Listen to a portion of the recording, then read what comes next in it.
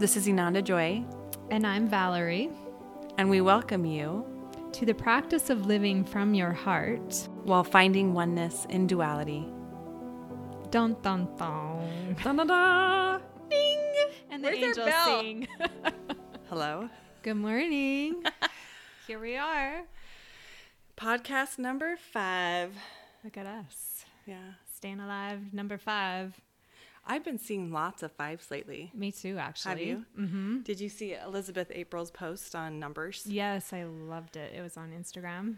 Did like you? The different Yeah. frequencies of each number. Yeah, in fact, what day was it? Friday, maybe? I listened to Danielle Page's new moon meditation that she had on Instagram. Was it good? It was really good. I really liked it. And then as I turned it off and looked at my phone, the number was 555. Aw. I was like, oh.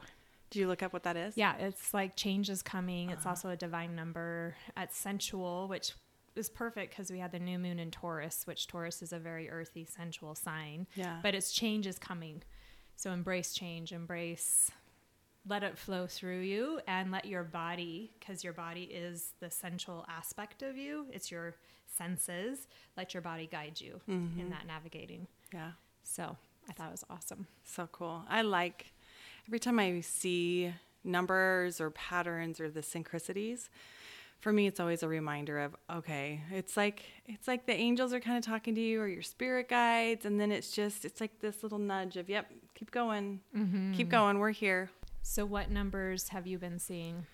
I see 9/11 a lot. I've seen that for years, but it'll come and go. And I remember first seeing it actually in Maui. We were doing, I think it was one of our photo shoots we were doing out there, or it was one of our friend trips. I think it was a photo shoot. I don't remember. And it was right after 9/11 had happened. And I'm like, fuck, this means something really bad is going to happen. But it's not what 9/11 means. And now, of course, I can't remember what 9/11 means, but it's a really positive. Well, 9 support. is endings, right?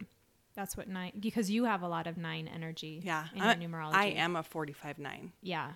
Well, 4 plus 5 is the 9. Right. So you have the life path number, which is the 45, and then you have, I can't remember the second one. Well, so 45 is adds to 9. Yeah, I get that.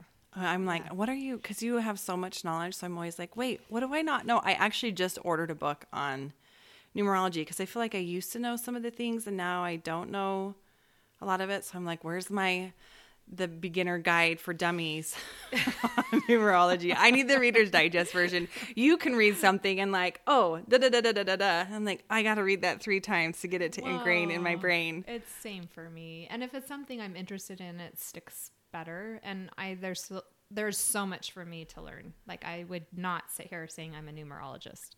No, but you have a lot of knowledge about a lot of things. Well, thank you. It's probably because I'm a Gemini. That Gemini thrives off of knowledge. Yes, they're like the Google. When I was doing my astrology classes with Danielle Page, that's one of the things. She's like, they're like the Google. They can just be like, oh, blah, blah, blah, blah, blah. It's like typing in something to Google. Well, how's your week been? I feel like I've been in California, but I feel like we haven't like connected much. I know. How's it been? I think because we have our podcast, we wait to talk more. Yeah. Because we want to save it. Our stream of consciousness. So part of me misses our like Marcos that we do all the time. Yeah. And then I get super excited to record. Yeah, me too. My week has been really good. The last few weeks, I think you and I were both in it. And I know for me though, I was in it. And then something switched for me this week where I feel like, oh, I can breathe again. So that's been really good. What about you? Yeah, it was an interesting week. I was on a roller coaster. Some days were great, some days not so good. Yeah. But that's life. And the new moon, I feel like the new moon was a lot of powerful stirring up energy, things to be let go. And really, the new moon is an opportunity to put your creation into form, basically, to put it out in the universe, to invite it in. So I always love that practice. But So in one of our podcasts, we had talking about boundaries. And I know I've personally had a few people that are really excited to hear our experiences on that. And I felt that for me, part of my journey with boundaries has actually been first stemmed from leaving religion. And so we talking about that during this podcast. Sure. Are you game? I'm game. Are you sure? My boundaries are saying yes. That's too cute. Yeah, for sure. So where do you want to start with that? Well, everybody has their story with leaving. Right. The question is, do you want to start or do you want me to start? I'm going to let you choose. You're so kind. Okay, you go. Because you were really drawn to talking about this today. So, yeah, it felt really good for me. And I feel like you haven't. You're like, eh. Well, it's been a long time for me. It's been over 10 years. Okay, here I'm starting, I guess. Yeah. When you grow up in a paradigm such as a religion, and it's Mormon. We both grew up Mormon. It is like when you're born into it, it is your entire world. Mm-hmm. For me, anyway, everything had to fit into that paradigm. Like that container, right? Mm-hmm. So everything made sense through the doctrine of the church. And if it didn't make sense, you just shelve it away, right? Mm-hmm. Oh, someday that'll make sense. I have faith or trust or, yeah. Right. Mm-hmm. Which ends up being a lot of cognitive dissonance. And I'm in such a different paradigm now that it is a different lifetime. I was so different as a Mormon than I am now. And I feel like they're both authentic because it's what I lived for 36 years of my life. Mm-hmm. And I was devout. I was all in. I was, in leadership, and I was in the temple at least once a month. And I was completely in that program, and then I wasn't. And coming out of that, you can describe it maybe as how the whole chrysalis with the cocoon. Butterfly. Yeah. Mm-hmm. And then you come out and you're like, okay, how do I make sense of the world now? Because the thing that I use to make sense of the world is no longer my paradigm. And so it is a rebirth. Like, you have to figure out how you make sense of things. And that's actually scary and overwhelming, and brave, especially when it is so entrenched in fear. And I feel like the three things were fear, shame, and control. Like, right. Actually there's one more, but it's not coming right now. That's how you're controlled through the religion, is through fear, shame, and guilt. I mean, guilt and shame go hand in hand. Yeah. And all of a sudden you're like, oh, I get to make my own rules. Like, I get to decide what's true for me. I get to create my own paradigm. And it's really easy to step into other systems and kind of use it as a religious substitute. You can become really religious in another thing because you are grasping onto whatever you can to make sense of the world. Mm-hmm. And so, like we've talked about the swinging of the pendulum, mm-hmm. I feel like a lot of people do that. And you can get, depending on what brings you out of religion, you can get really angry because you feel manipulated. You feel like you've been lied to. You feel like things have been misrepresented. At least I did. Mm-hmm. So you can swing on this other side where you're just angry and you're hating everything about it and everyone in it. Mm-hmm. And then maybe swing back the other way. And then you somehow over the time find your center. Mm-hmm. At least that's been my experience. How many lifetimes do you think, how many rebirths have you had since you left? If you had to say a number. Oh, geez. 4. Yeah. Maybe 5, for sure. So you left how long ago? It's been over 10 years. Why did you, you said that you were really in it. So what was your thing of like, I can't do this anymore? Well, actually it came from, I'm divorced now, but at the time I was married, and it came from my husband from the time, he's an avid researcher. And he always had issues with some of the doctrine in the church. Always. Like, some things just didn't jive with him. He didn't love the temple. He would hear things and go, that just doesn't feel right. And for me as a devout Mormon, always just felt like he was not faithful enough, or he wasn't, it's all the not enough. Doing all the things. Not enough. If you just go to the temple more, if you just, have more heart, like mm-hmm. if you just invest more. But with him, it wasn't meshing. And so because he's a researcher, he loves to research. He just started doing research at night. I'd always, fall asleep and he couldn't sleep. So he'd just start researching, compiled enough information to write an 80-page paper documenting. 80 pages. Yeah. Wow. And it's kind of like if you've read the CES letter, it's a lot of the same information, but it's all doctrine based and it's all from church produced materials, which I think is really important. He wasn't out there looking to discredit the church. He was looking to actually find peace in that faith. And everything he started researching just started unraveling. So he wrote this 80-page paper to get it out of his head onto paper.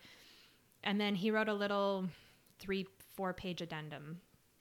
And he was really worried I was going to leave him because he was at a point where he's like, I can't be out of alignment with what feels true.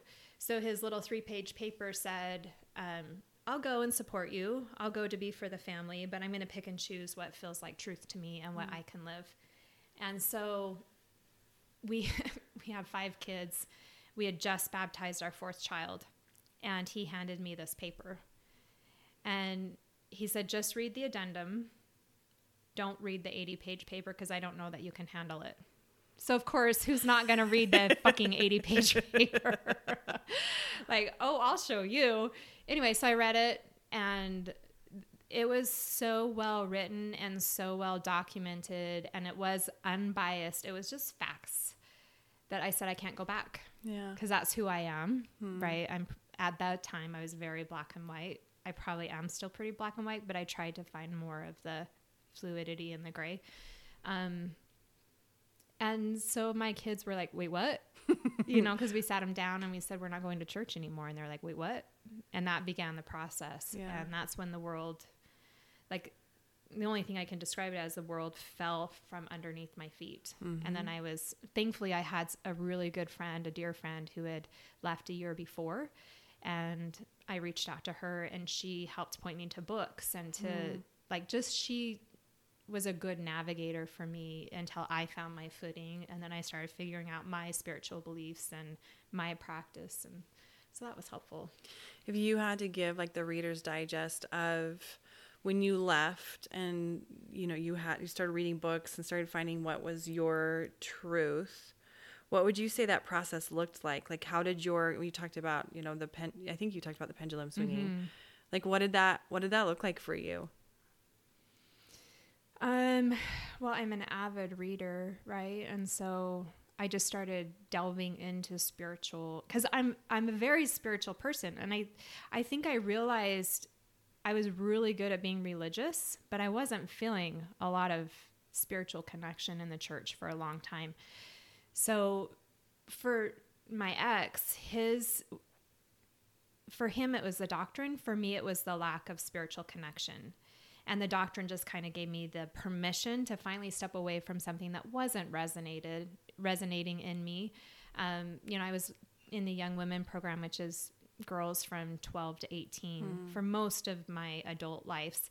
And I got to a point where I couldn't teach the lessons because they just did not resonate as truth. And I felt they were manipulative. And I felt like there were these little hidden messages that were not affirming to girls. And so I would kind of just always bring it back to love, because that's something I can trust and believe in. So the question was, when you left, what the process was. For me, it was a lot of reading. Yeah. Neil Donald Walsh was a huge asset for me to read his books. The first one I read is Conversations with God.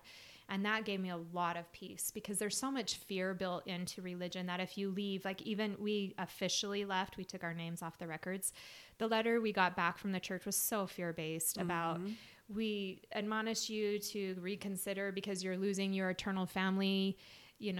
All your blessings will be lost. You're going to be, who knows? Like, it was so fear-based.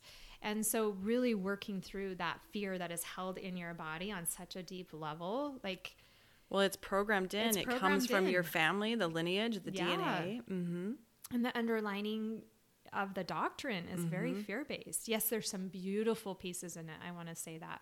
There are some beautiful truths in it. And I feel at its core, it's fear-based. Yeah.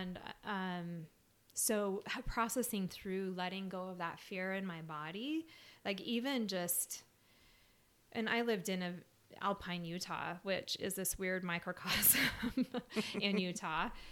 And so even just giving myself permission to wear a tank top in public, you would think I was walking around naked. Right.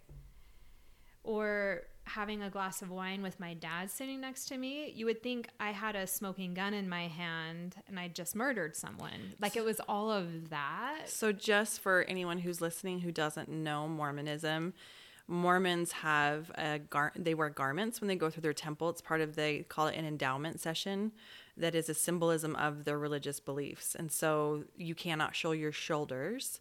So when Val talks about wearing a tank, you know she's not wearing garments. Right. And a lot of people in this area will do literal garment checks when you're Mormon and you know this person from seeing them at church, and wait a minute, it doesn't look like they're wearing garments. So then it kind of creates this little bit gossip and drama. Right. And same thing with no drinking, no alcohol, obviously no drinking, no alcohol. Right. Or no smoking. Caffeine. Yeah. No coffee. No sex before marriage, no coffee, that kind of thing. I just want to provide context for sure.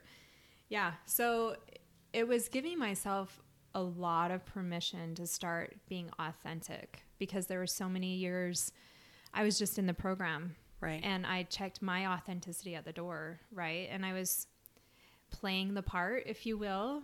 I was really good at playing the part. I was really good at checking the boxes. I was really good at doing all those things that you're required to do. Mm-hmm. But there was no juice in it for me. Yeah. You know, it never, and maybe I can't say never. There were times, there were times in the temple it was pretty powerful for me. Absolutely.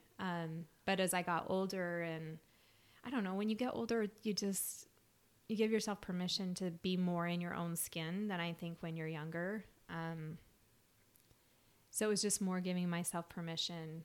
And I had to keep telling myself, the more I give myself permission to be in my own skin and live authentically, the more I'm giving other people that permission. Yeah. And that came from a good friend as well that told me that, as you live your truth, you're giving other people permission to live theirs. Yeah. And I feel like that's true across the board, whether or not you're religious or you're not, Whatever it is. Yeah. Yeah. For sure. Yeah. For sure. So anyway, how about you, Amanda? I left 8 years ago. You and I we've known each other for how long? I was trying to think about that. I was still married. It's got to be at least 10 years, because we met through mutual friends, John and Heidi. That's how we met. And that was when I was married and you were married. But I think I met you after we left the Mormon religion and you came to my yoga class in Alpine. I think we had already left and you guys were kind of in the process, because you were saying you were going on the cruise. Do you remember that? This was probably towards the end of my marriage then with my first husband. Because what was funny with my story, so it's 2012, which was, for most people, 2012 was a really big year. It was one of those years that just kind of brings a lot of things up to the surface to look at, and then you can decide what to do with. And so I got divorced from my husband of 11 years. That's the father of my children, and left Mormonism at the same time. And like you, I grew up in Orem, Utah, which is like, talk about the bubble of Mormonism. That's the bubble. Where did you grow up? I grew up in Salt Lake, but I've been in Utah County since college. I went to BYU, so I've been here a long time. Yeah. So, well, I remember as a kid, like my mom was a Relief Society president, and so they would have, Relief Society president is a woman who's over the women essentially in the church congregation. And her presidency would come over and they would have meetings, and I would observe some of the conversations they would have. And I remember, even at a young age, I remember them talking negatively about a younger girl who had gotten pregnant. And they were so negative about her and gossipy. And I remember then thinking, this isn't okay. But I played the part because it's your family's religion. It's what you're ingrained in. And the community too was just part of it. So I kind of dabbled. I dabbled stepping out of it when I was around 19, and that's when I was labeled bipolar. That's when I was labeled as some of these things. So I stepped back into it around then, and I remember sitting there and feeling like didn't feel good there. And my family, my mother, I believe it was my mom, there was people that would tell me, well, it's because you are carrying guilt for the sins that you've committed. This is why you feel uncomfortable here. And I bought into it because at the time I'm like, God, I guess I don't know. I'm not happy. Evidently something's wrong with me mentally, all the things. So I did, when I married my first husband, it's so funny that I have to say first husband. Anyway, when I married my first husband, I stepped back into Mormonism, and I did all the things for a long time. And I was very Mormon, to the point to where my non-Mormon friends, it would be like, oh, well, I'll bring you over to the fold, because that's what Mormons do, is their whole paradigm and their mental perception of this world is to bring everyone to the fullness of the truth. And the only religion that has the complete fullness is the Mormon religion. And they're so ingrained in it. And I was too. And I remember, I can still remember having that lens. And so it makes stepping out of it and seeing other people a little bit softer, because I remember being in it. And so I don't blame them. Sometimes I do, but I don't blame them for choosing. I understand why they're choosing what they're choosing. I chose it. Right. But so I did all the things, and I shut off. Really what I did is I shut off a lot of me to step into that. And like you, I was in the Young Women's, and then I taught gospel doctrine, which is a Sunday school for adults. And here's me, who we were one of the youngest couples in this ward in our church congregation. I believe I was pregnant at the time, and I'd never gone to seminary, an institute. I never did any of that, because I always felt like why would I go take a class on religion and be graded on it? Like that didn't resonate. So I feel like I've always had a little bit of this, something felt off, but yet it was still such a part of the system that I grew up in and the system that I was living in Utah. I did move away for a while because I vowed, I'm like, I'm not raising my children here. And then I ended up coming back. But as I was waking up into stepping out of my marriage, I started waking up more and more to my truth and my voice again. And in that, I started practicing. I was learning Reiki, actually. So I was starting to come more into when you talk about that spiritual side, I was coming more into that part of me that feels so at home. And as I started doing that, I noticed I've never been one that needed to know all the things. Like when you're talking about your ex-husband, how he was, the doctrine. Right, the doctrine part. I didn't need to know that. And it was there as an experience. It was something that in a lot of ways I did enjoy and I loved. And in other ways, I never identified with the crucifixion. I never identified with this Jesus that was taught, or even God. I never really had a strong relationship with either. I never read the Book of Mormon all the way through, because that's what the Book of Mormon is kind of the crux of their religion. So here I am teaching gospel doctrine. And what I loved, though, is it showed me how much I love to teach and that I'm good at it. And even these adult people that were 20 years older than I was, like, they really loved my lessons. And as I'm continuing to wake up, I was teaching. I really had never had thoughts about leaving. It was just what was at the time. And I was going through so many other things, like going through my divorce, ending the family. That's a big upheaval as it is. Yes. So it didn't even enter my mind that maybe I wanted to step out of this religion too. And I'm teaching a lesson, and I go to bear my testimony. And testimony, for all of you who are listening, is just really you're bearing your testimony of what you believe is true in this religion that you're a part of. And it's part of tradition that you do it at the end of every lesson. So I go to bear my testimony, and all of a sudden everything is blank. And I'm like, holy shit. And the only thing I could bear my testimony in, and the only thing I knew, similar to you, was love and light. And I bore my testimony in that. And right after, and it was just synchronicity, I was released from that calling. And I had been in that for 3 years. Anyway, in that moment, though, when I was bearing my testimony, I'm like, holy shit, I'm done. And I could feel something inside me of knowing I was going to something more. And this is my context of what that looked like. But yeah, I stepped out of that. And then my mother, who religion brings her a lot of peace and a lot of joy in her life and a lot of answers. She, it was really hard to hear. I was the first one in my family to step out of this construct. Yeah. And so she asked me one day, and she was very much a temple. Like, the temple was her, like, if she was struggling, she went to the temple. And yeah, one day she asked me if I'd go to the temple with her. And this was after I had stopped wearing my garments. And I'm like, you know what? I will. I'll go, and I'll go with an open mind. I'll put my garments back on. You know, this is a big decision to step out of this religion. So I did, and I went with an open mind and sat there really, really as clear of a container as I could have it, with just being an observation of, is this true or not? And I think this is probably the first time in my life where I really, really stepped in such a neutral space to really ask if this resonated and if this was part of my truth. And in the endowment session, you go in, women sit on one side, men sit on another. And at one point, they call up on people to come up and do the prayer circle. And it's always a man and a woman, and they do the different signs and things. And they ask the women to veil their faces. I've heard they no longer do this. Anyway, but it is despite, or it doesn't matter. But at the time, the women are wearing veils, and they ask the women to veil their faces. So and cover their faces. Cover their face, yes. So I veil my face, and again, in that moment, I'm like, holy shit, I'm in a cult. Looking up at this thing, and what was interesting is my mom actually, who I love her dearly, and she has her belief system, and I have mine, and we have mutual respect for it. But she also has a lot of gifts, and she knew, even though I didn't need to say anything, she knew I was done. So in that, you know, it was definitely, I chose out, we stopped going. And, you know, for a little while it was, well, maybe I'll still go for my kids. And it was like, no, I can't do this anymore. It feels fake. Like there's something about it that doesn't feel real and authentic to me anymore. And as I went through my process, I remember it was probably about a year later, my God died. And that was like a holy fuck, where the world, like you talk about the ground beneath your feet just, or the rug getting pulled out from beneath you.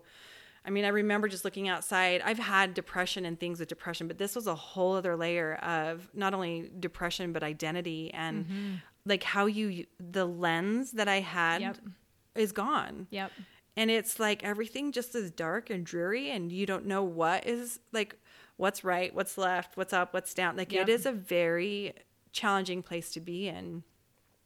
And yet it was just part of the process. Like you're talking about, most people will swing. I don't feel like I swung a ton in the beginning. And actually for several years, my transition was pretty like I didn't have a lot of anger. And I think it's because I didn't buy into a lot of the stuff to begin with. Right. Although I will say about a year ago, which was comical to me, there was this huge surge of anger around the feminine aspect of the Mormon religion and the patriarchy that I think, as I've done my own personal work around my family DNA and healing some of that has always been a theme. And I do want to also, for those, I feel like one of the things that was really fascinating for me to witness is, as I have done my healing, my clearing, my whatever you want to call it, of my process of leaving. I remember doing a shamanic session, and there was binding in contracts, but not only that, but in the temple work that is done, it literally binds you. It energetically binds you. So absolutely. In some ways I'm like, holy fuck, like the people that started this religion were pretty brilliant. Now, do I believe that it probably started from a heart-centered place? Yes. Do I think that it's changed over the years? 100%. Do I think it is very masculine dominated of, here's the truth, we know the truth, and you need to, quote unquote, I want to say obey, because there is an element of that. I don't, well, that's what you're promising to do in the temple, and when you take the sacrament, and and every aspect of it is to obey. In fact, one of the really big pieces for me that took me a while to wrap my head around is in the temple, and I don't feel like I need to get into particulars because I have family that still believe in the Mormon church and it's sacred to them, and because of my love for them, I want to respect that. But there is a part in the temple where the women promise to obey their husbands, and the husband makes their promise directly to God. And I was like, do you remember why? Wait, what? Well, yeah, because Eve had beguiled Adam by giving him the fruit of the tree from the knowledge of good and evil, right? So in penance for that, now she's no longer a sovereign being. She's a sinner. She's a sinner, and she beguiled or tempted her husband. And so now she is directly agreeing to obey her husband. Because she no longer has the permission to commune directly with God. Right. And only her husband. Well, yes. And as she's obeying her husband, he then becomes the mouthpiece for God. Like, can you tell me how many problems are with that? So I had a conversation with my mother pretty recently about something else. And she said that something pinged for her and it really bothered her. Anyway, and she's like, yeah, they've changed that part in the temple too. And to me, I see it as, I understand that this religion may have had a construct of starting from somewhere that was heart-centered, but it is morphed into where it is now, which I believe very strongly is a business. Yes, me They look too. at their numbers. They have 10% tithing. I cannot tell you how much money I personally donated. That just makes me sick to this day. Well, and you can't go to the temple without paying tithing. Right. So basically you're paying your way in. Yes. Yeah. But when you're in it, you don't see it that way because this is your faith, your religion, and stepping out of it takes a lot of courage. And you bump up against things that you once believed in, and family, and who knows, right? You know what it is. You and I were just talking about this, and I felt like I want to read this part. It's Mary Magdalene Revealed by Megan Watterson, and she says this in this book: if how we truly see is not with eyesight, but with a vision, a form of spiritual perception that allows us to know what's real, what's lasting, what's actually true. If this comes from within us, then no one has power over us. Yes. And that, I feel like, has been both your and my, I think we're very similar. And anybody who really chooses to step out of religion is choosing to step out of somebody telling me what I should and shouldn't do, what I should and shouldn't believe, who God is, what he looks like, etc. And I just realized I didn't turn my phone on airplane mode. And so something just happened, and so the video stopped. Fuck. Well, we can pause real quick. Okay, so we're going to pick up. I don't know.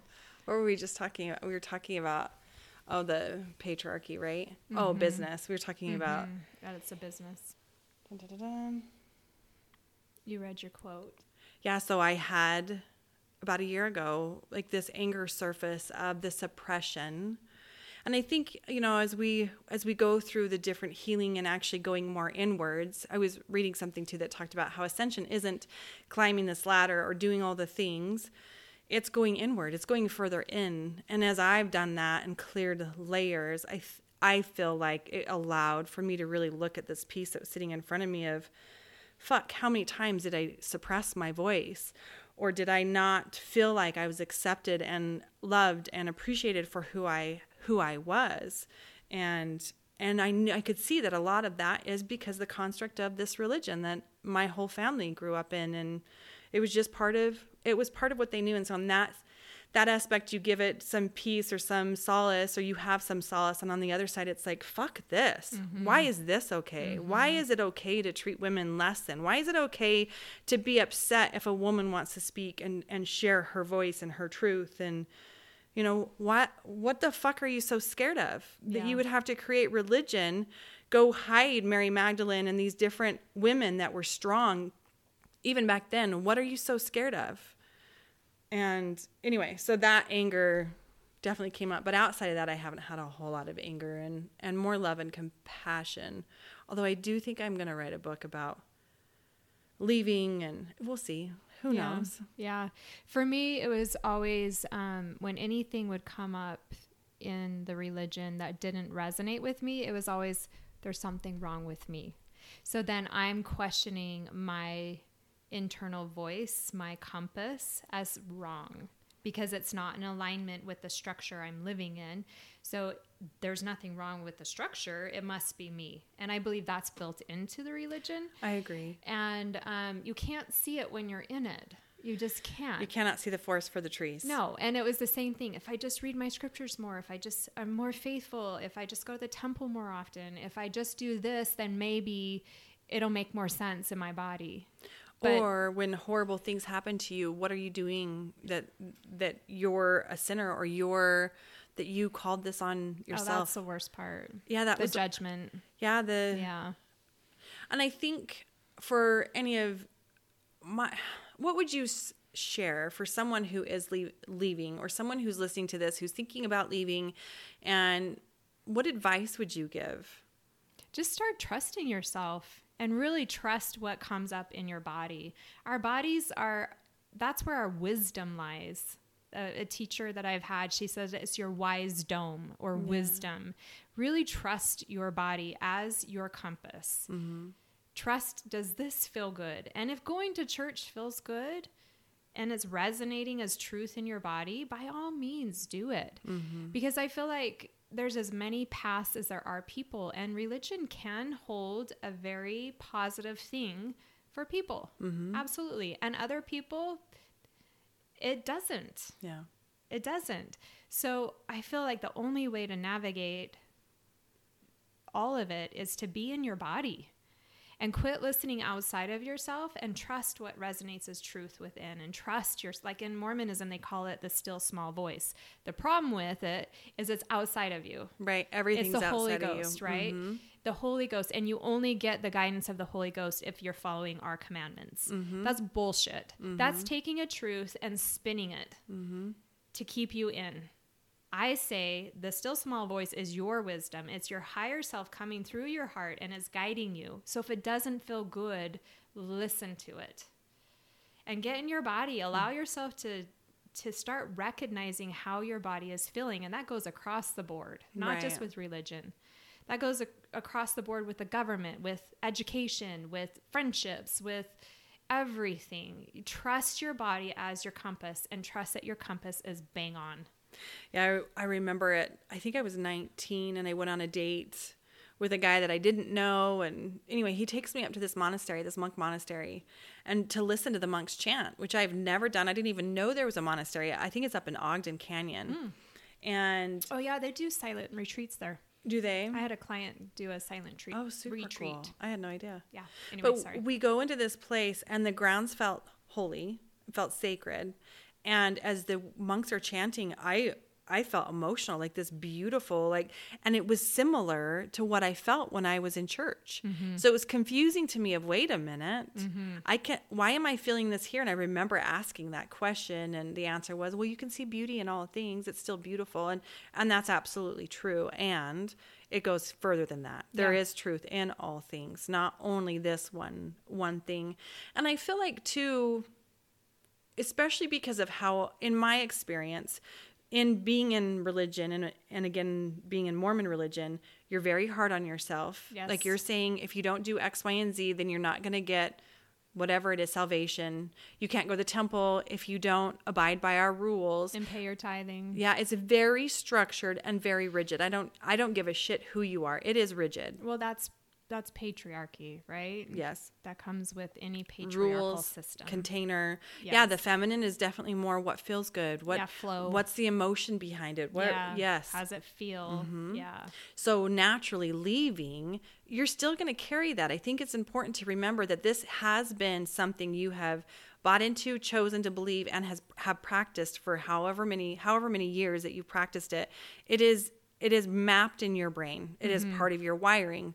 So I feel like when people choose to leave, it glitches them out. Yep. They're still running some of these old programs, even though religion's not a part of it. The programs are still running. Yes. Why am I not good enough? What's wrong with me? Holy shit, I'm now the black. I've always said I'm the black sheep of my family. And I used to say it with a little bit of spite to it. Now it's comical to me. I am different. And now I embrace it more. Mm-hmm. But in Mormonism, the black sheep of the family was the sinner, the one who was kind of put over in the corner of, we don't know what they're doing, but they're doing all these things that are not acceptable in our belief system. So I feel like that's something that's really important, and giving yourself permission to allow those programs to unwind. Yeah. Again, Joe Dispenza, I would recommend for, I don't know anyone else who's really done as much work as he has with brain programming. Do you? I don't. I'm trying to think if there's any other reference. Yeah, I don't. He's definitely, I would say, the leading person.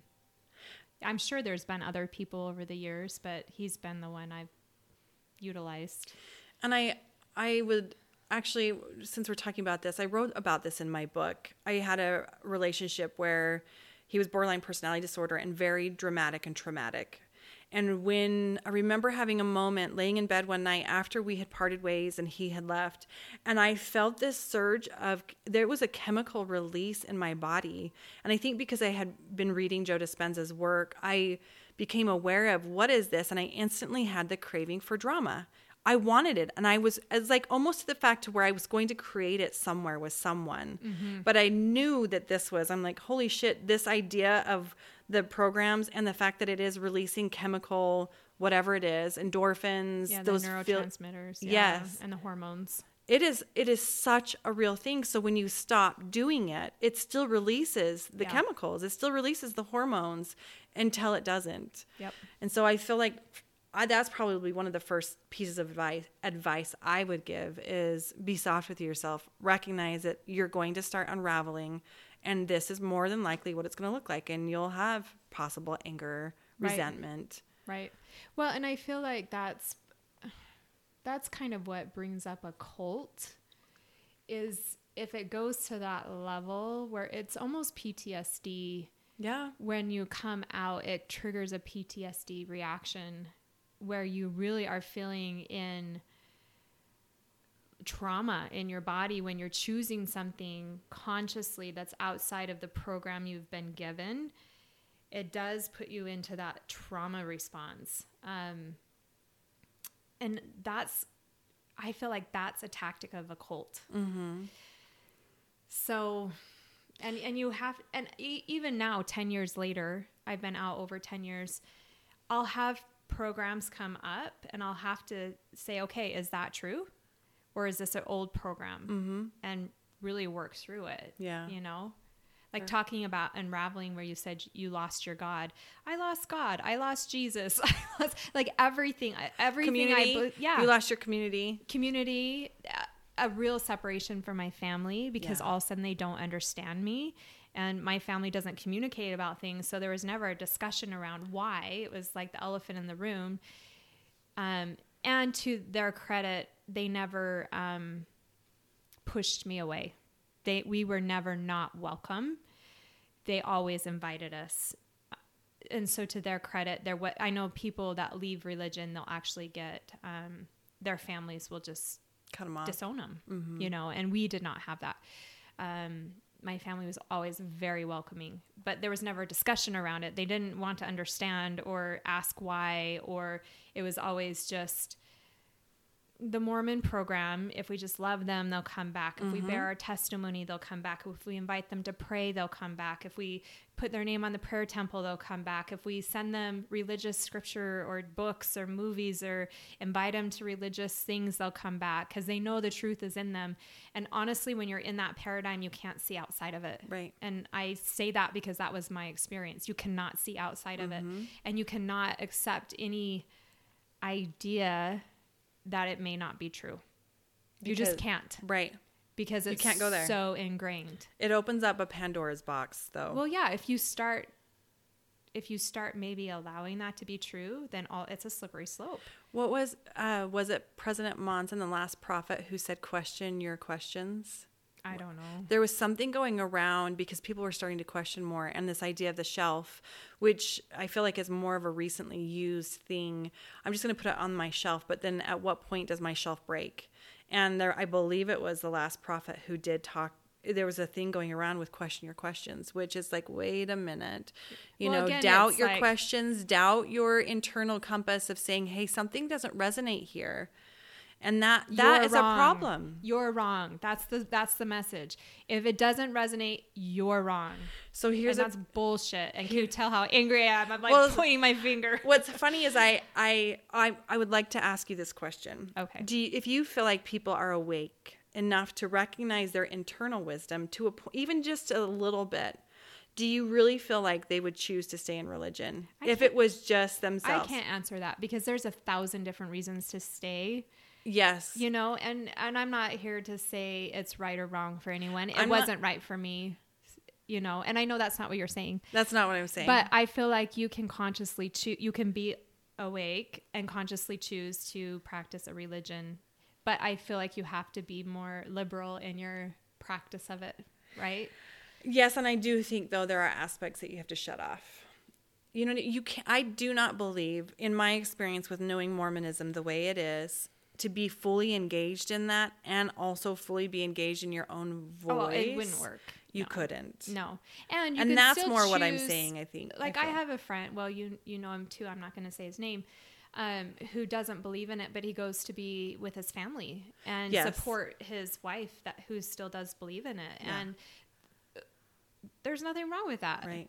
You know what I mean? Because he's not I agree with that. He's going for his own reasons, and okay, that's great. Yeah.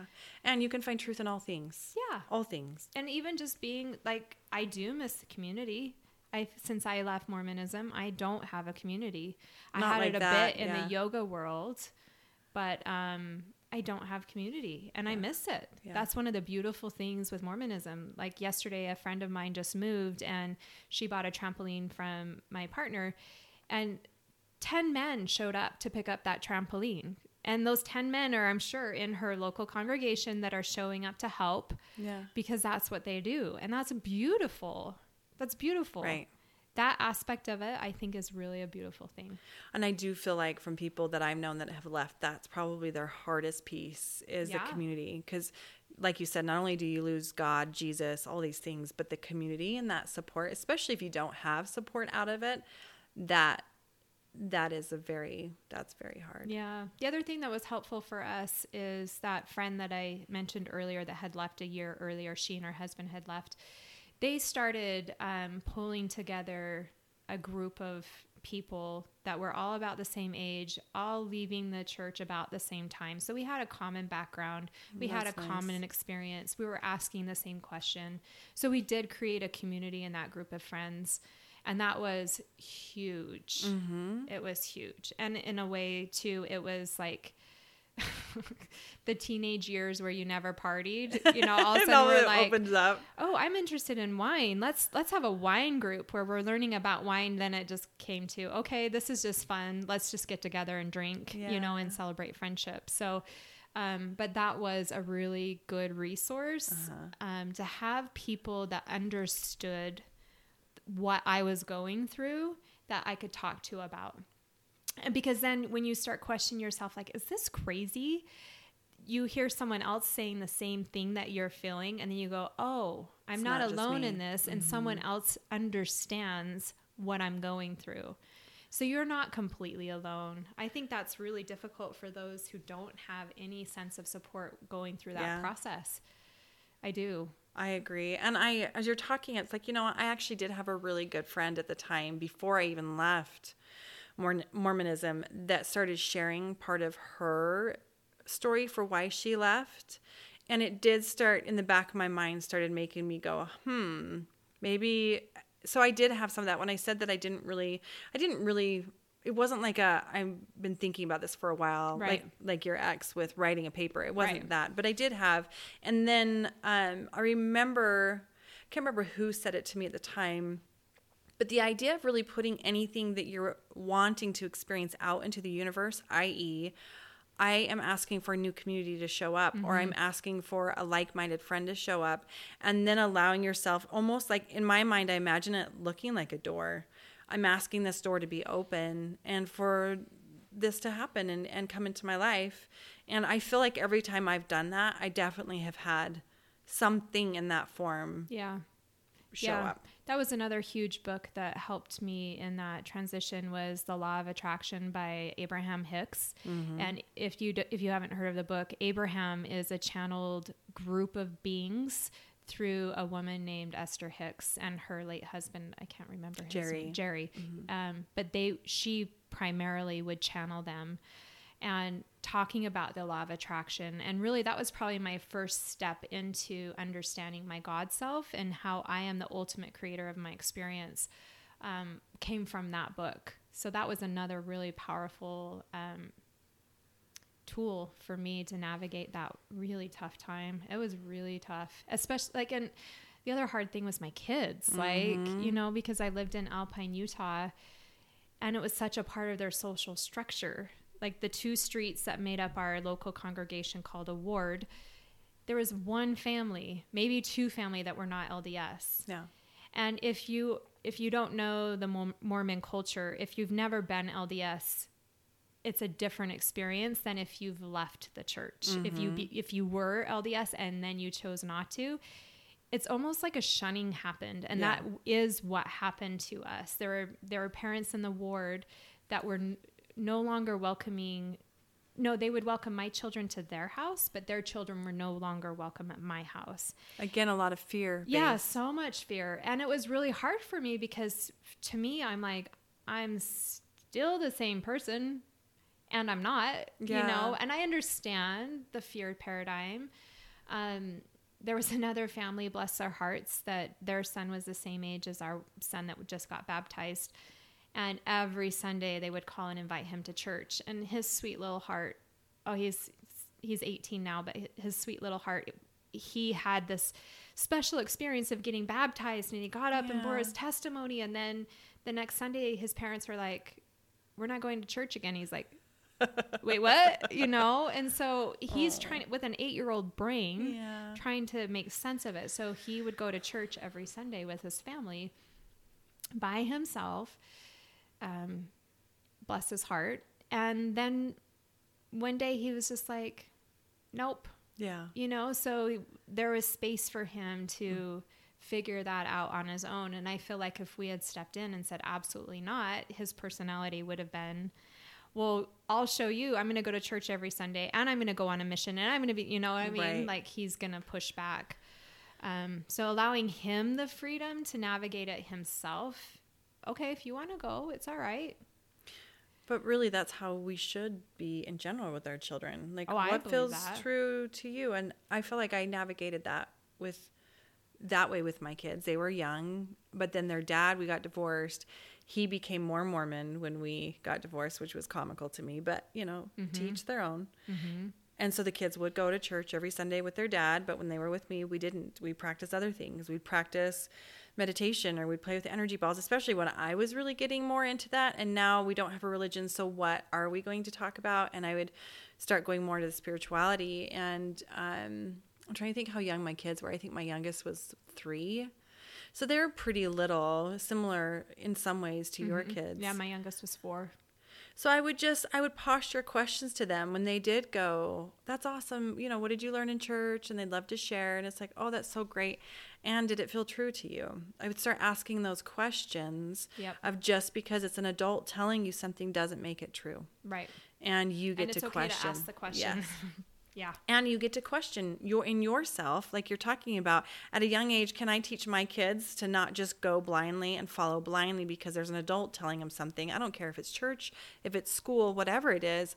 I want them to have their own internal compass. Yes. And if I can help them when they're younger in that, fantastic.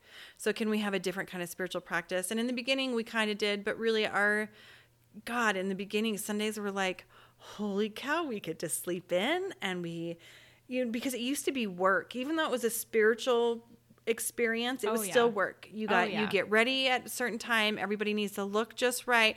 If you're teaching, there's a lot of stress that goes into that. So Sundays were never super relaxing. They were family days, which was positive, but they were, now you take that out and you're like, oh my God, I get to relax on Sundays. Yes, please. I can do whatever I want on Sundays. I can go to the lake. I can go to the mountains. They can do whatever I want. Yeah. Hell yeah. And my kids, it took them several years, but they started feeling more and more uncomfortable at church. Yeah. And that's all they could really say is that they just didn't like it there. And so as me giving them permission to have their voice, they started getting more brave with that with their dad. And eventually to the point to where my oldest was like, Dad, I'm not going. Like, I don't like, and he pushed back for a while because again, when you have that hat on, that perception of this is what we do because this is, we do it because of whatever. I'm fumbling over my words right now. It's difficult when your children. Yes. It's obedience. We obey. Yeah. And so when your child who's 15, 16 is saying no. Yeah. In fact, one of the most, disturbing primary songs, I believe the primary songs are brain control, is Follow the Prophet. Yeah. Because it's at a very young age, imprinting in their little He knows young the way. Follow the prophet. Follow the prophet. He knows that he won't lead you astray. He knows the way. Yes. Ugh. Anyway. That is one of the fascinating things. When you go back to when you've left and you've had enough space apart from it, and then you step back in and you can go in with an observation mind, it is fascinating and really frustrating to go, holy shit, I loved these hymns, or I loved singing the primary songs. And you're like, what the fuck were we singing? And what was I buying into? Like you say, it's like when you're in it, you're in it. You cannot see.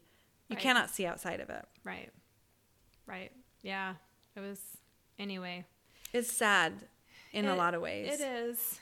And I guess I've been out long enough that it was a big part of my life, 36 years. Yeah. And I am who I am because of it.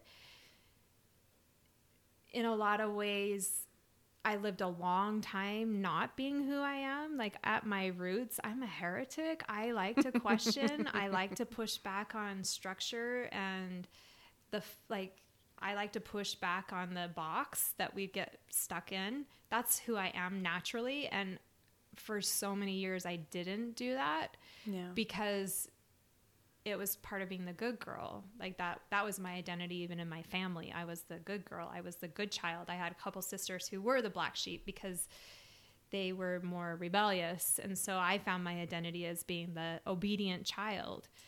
And I lived that for a really long time, but I was so unhappy. Yeah. You know, I was so unhappy for a really long time because it just kept.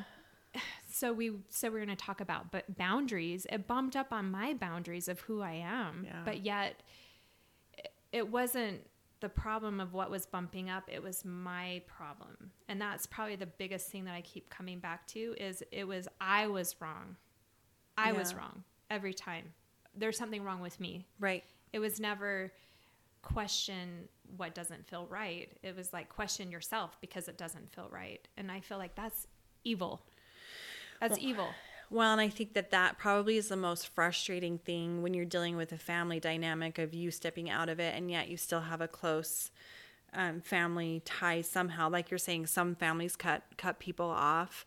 I didn't have that experience either. However, it wasn't talked about. I did have one brother who jokingly made the comment that, oh, you'll be back. And I said, no, I won't. And it was this back and forth. Yes, you will. No, I won't. Oh, yeah. And laughing. Yes, you will. Why on earth do you think you won't be back? And my response was, because I don't believe the God that you believe in. Mm-hmm. You know, I believe we're all gods. Mm-hmm. And at that, it was like, well, that's a really egotistical thought, isn't it? You know, that was the response. And that was the extent of the conversation of why I left. There was nobody ever asked. And again, it's that fear of, well, shit, I don't know if I want to know. Because I think you're wrong. Mm-hmm. And in my filter, like you were saying, most families will believe that they have to come back, and it starts questioning their religion. My mother, I know, had to go through, what does this mean if my child is not choosing into this, and now has had her records removed. I remember one of the lunches that we had, I met her for lunch, and she's like, do you believe in God? And I said, no, at least not in the way that you did it. And she cried. You know, you're creating pain too in your family members. And so it brings up an interesting dynamic of, it's almost like leaving a relationship, but still having a relationship with these people, and how to navigate while holding into your boundaries of, okay, this isn't okay for me anymore to be living this part of me that feels like a lie. Yeah. And your family's holding so strongly into it in their belief system. And the irony is, now that you're out of it, you can see with a new lens, and you have the lens of where you were. Right. You can remember what it felt like to be in the forest, and now you're seeing it outside. And so now you have both perspectives. And instead of most family members, in my opinion, they can't necessarily go and go, if they were to say you're right in what you're choosing to do for you, it would question their belief system. And there was a whole other, I was going to say something else, and it's completely lost, so I guess I'm not supposed to say it, but. I remember probably 2 years or maybe a year after we stopped going, my niece, the oldest grandchild in our family, got married in the temple. And she invited us to come. They lived up in Washington, so we went up to go. And we sat outside, because if you're not an active member of the church, you don't get to go into the temple, and that includes weddings. You know, some of the most important celebrations in life, Right. you're excluded from now.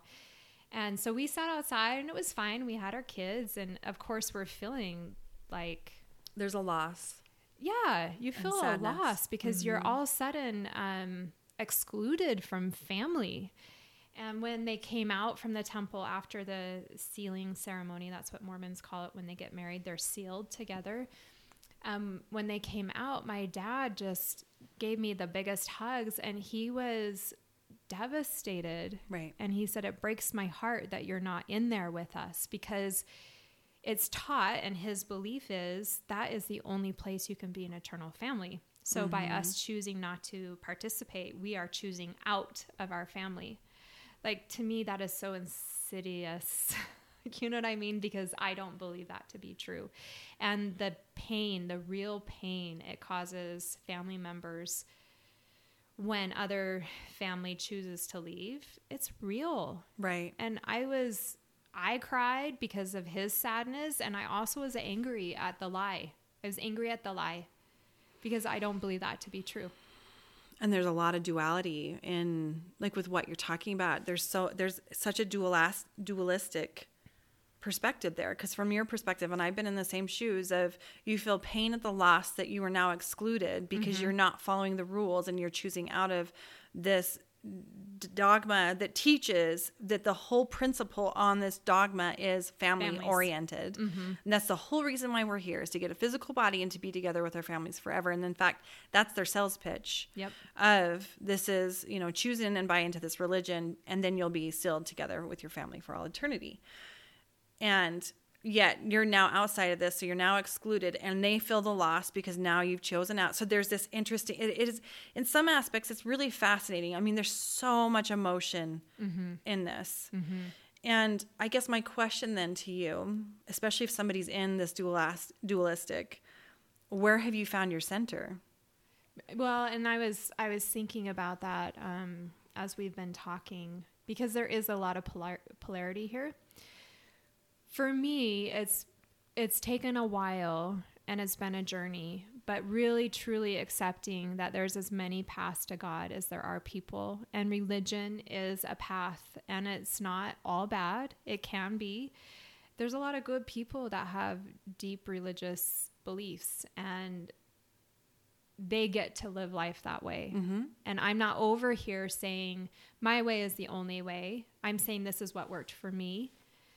And if that works for you, that works for you. Right. You know what I mean? So it's not an either or anymore. Like, when I was in religion, I fully believed this was the only truth. And my job in that paradigm was to convince everyone of the truth of it. What was the story if you didn't? Do you remember? If you didn't try to convert this one person, it'd be your and fault. you go on the other side, It'd be your fault. and they look at you and they say, there's a lot of emotion and manipulation. Yeah. It'd be your fault. Yes. Yeah. And the other manipulation is, like, with parents, if their children choose not to participate, it's the parents' fault. Right. Right? Their children are part of their identity. What did they do wrong that their Right. child's choosing to do The this? parent failed somehow. So in saying this, I do feel like it's important to also recognize then families and parents who have been raised and grown up and chosen to raise their children in this dogma, while they've been brainwashed in the religion, they're also repeating those same things to their children. You follow me, you do what I tell you to do, don't have your voice, don't push back, don't da-da-da-da-da-da-da. And for me, you can kind of understand, you get why they're choosing to do that. That's all they know. Yeah. Well, and it's their belief system. Yes. It's their job. That's what God will only accept them if they do that. Yeah. I get it. Yeah. I think, like, for me, after we left or as we were leaving, I never tried to convince my parents or my family my reasoning. I didn't need to. They were mine. I didn't need to sit there and tell them they were wrong. Right. I didn't need to sit there and bring them to the light of why religion is is wrong. I never did that. I didn't either. In some ways it'd be hypocritical, I feel like. Well, I feel like when I talked about the pendulum swinging, that's what happens. Like you jump on the other side of the fence. So you're, instead of being in the religion over here saying we're right, you're all wrong, you flip over to the other side and you're out. So I'm right. And anyone who's in it is wrong. That's where the anger piece, I feel like, comes in that a lot of people. It's just the same thing on the different side of the fence. Right. So that's why it's hypocritical. It's like you're doing the same thing, just in a different context. Exactly. And it's part of the process too, right? It is. It's part of the process for some people. Right. Because that was not my experience. So yes, for some people. Yeah, for some people. Mm-hmm. For some people. And for me, it really wasn't ever about the doctrine. It really wasn't. Like, it was nice to, that was the way out, but it wasn't my why. Right. My why was it just didn't resonate as truth within me. It just didn't.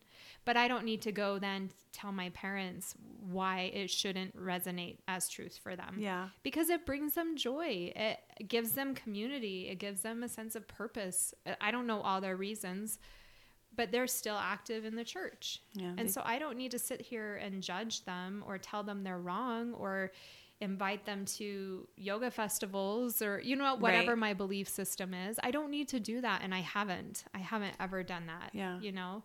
So I feel like finding a place of respect for wherever anyone is and whatever they're choosing. I have a son who does black metal. Mm-hmm. He's a bass guitarist and he does black metal. And I don't know a ton about metal. All I know is black metal is like the blackest of the metal, and his band is called Tomb of Belial, which is very satanic. Yeah. And I've gone to his concerts to support him, and to me that's his shadow work. He's up there like he's the screamo, he's screaming into the microphone. You know, and he's amazing what he does. I don't agree with all of it, but I love my son and I support him and his beliefs, and as long as he's not hurting anyone, right, I will be there 100% to support him. Yeah. Now, if he starts getting into rituals that start hurting people, I won't be able to support that. Right. But why can't he find his expression in the world that resonates as truth for him? That's how I find center is, as long as you're not hurting anyone, you should be free to express yourself and your beliefs and your convictions in whatever way you want to. But if it starts hurting other people, that's where it needs to be looked at, right? Or restricting other people. That's the other thing. I agree with you, but I would, this is what gets tricky, because you would have some people that would say that families who choose to raise their children in a dogma like Mormonism or anything else that is restrictive is hurting people, just depending on filters. Yes, and because I'm a big picture person, right? Yeah. We talked about this in the first episode. I really believe we choose in before we come into life. We choose in, and whatever we choose in for our growth. So you have to get out of victim mentality my leg is asleep. You have to get out of victim mentality in order to go there. Mm-hmm.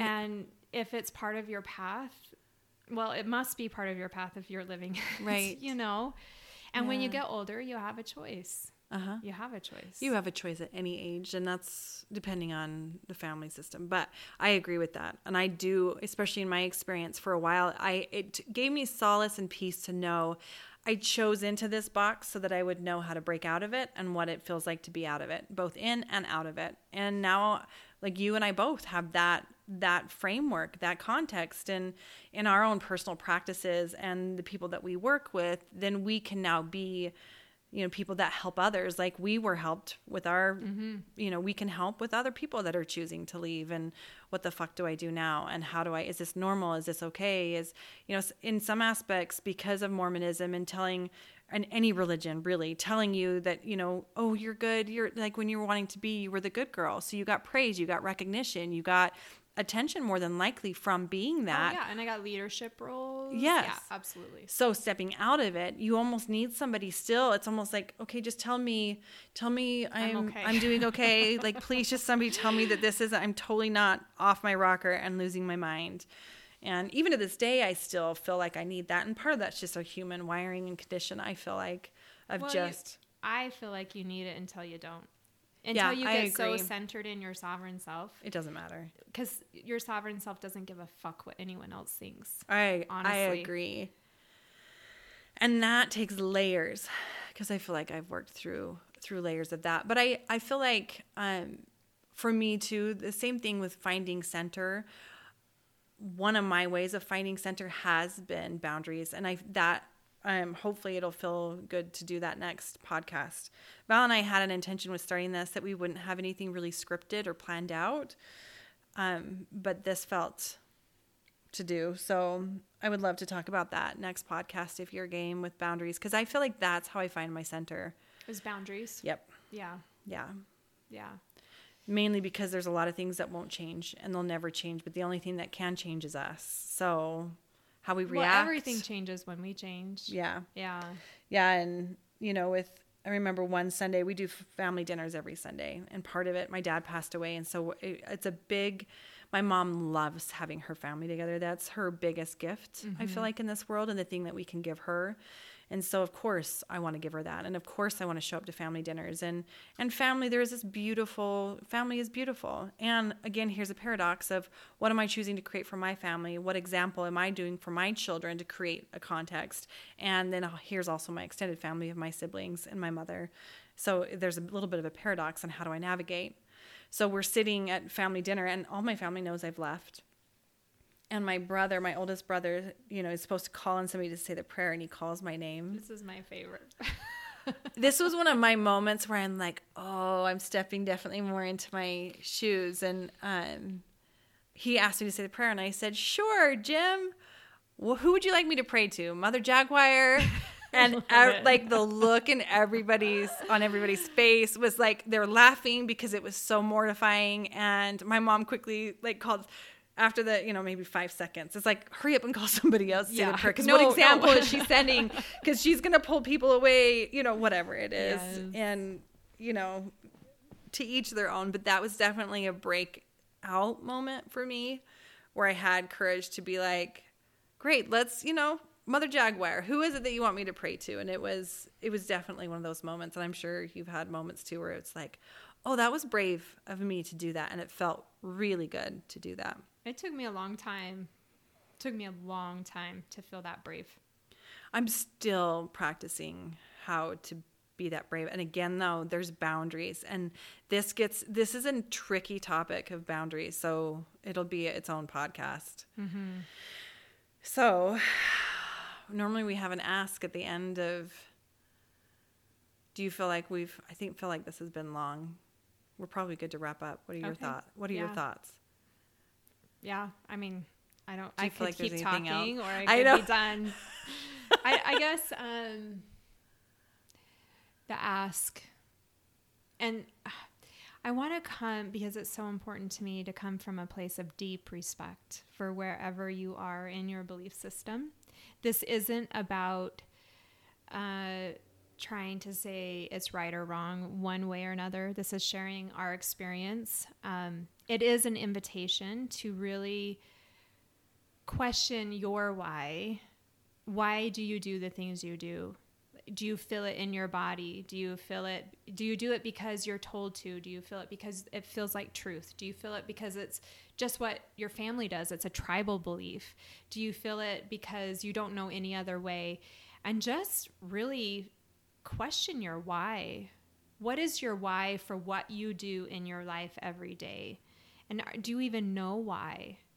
Yeah. I didn't know for a really long time. My why when I was choosing into religion was what it's scripted to be. In fact, here's a question too. I love what you're saying, and I think that that's the ask for sure. But I remember having an energy session with someone. He was Mormon too, but he was a little bit of that dabbling outside of it. And there were some experiences that I had that I'm like, shit, how does this fit into the box of my religion? And he said, in one sentence, tell me what your belief is. And I started rattling off, well, I believe Joseph Smith to be a true prophet. And no, what is your belief in one sentence? And what it came down to was love. I believe in love. That was it. That was the core of why I was choosing into what I was practicing in that. But then it actually made me start questioning, wait a minute, is this love? So I have always kind of questioned. And so your ask of why, What is your why? Why am I choosing into this? I think it's a little ask and it's a big ask. If you're brave enough to ask that question, I think this is a beautiful ask. Yeah. And the important reason for it is if you can figure out your why, then it becomes a conscious choice. Mm-hmm. Religion was handed to me. I was born into it. It was what my family did. It was what my tribe did. I grew up in a very predominantly Mormon area. It's the tribal belief system I was given. And in family constellations, we talk about the tribal belief versus the individual belief. And what happens is there comes a time when your individual belief bumps up against the tribal belief.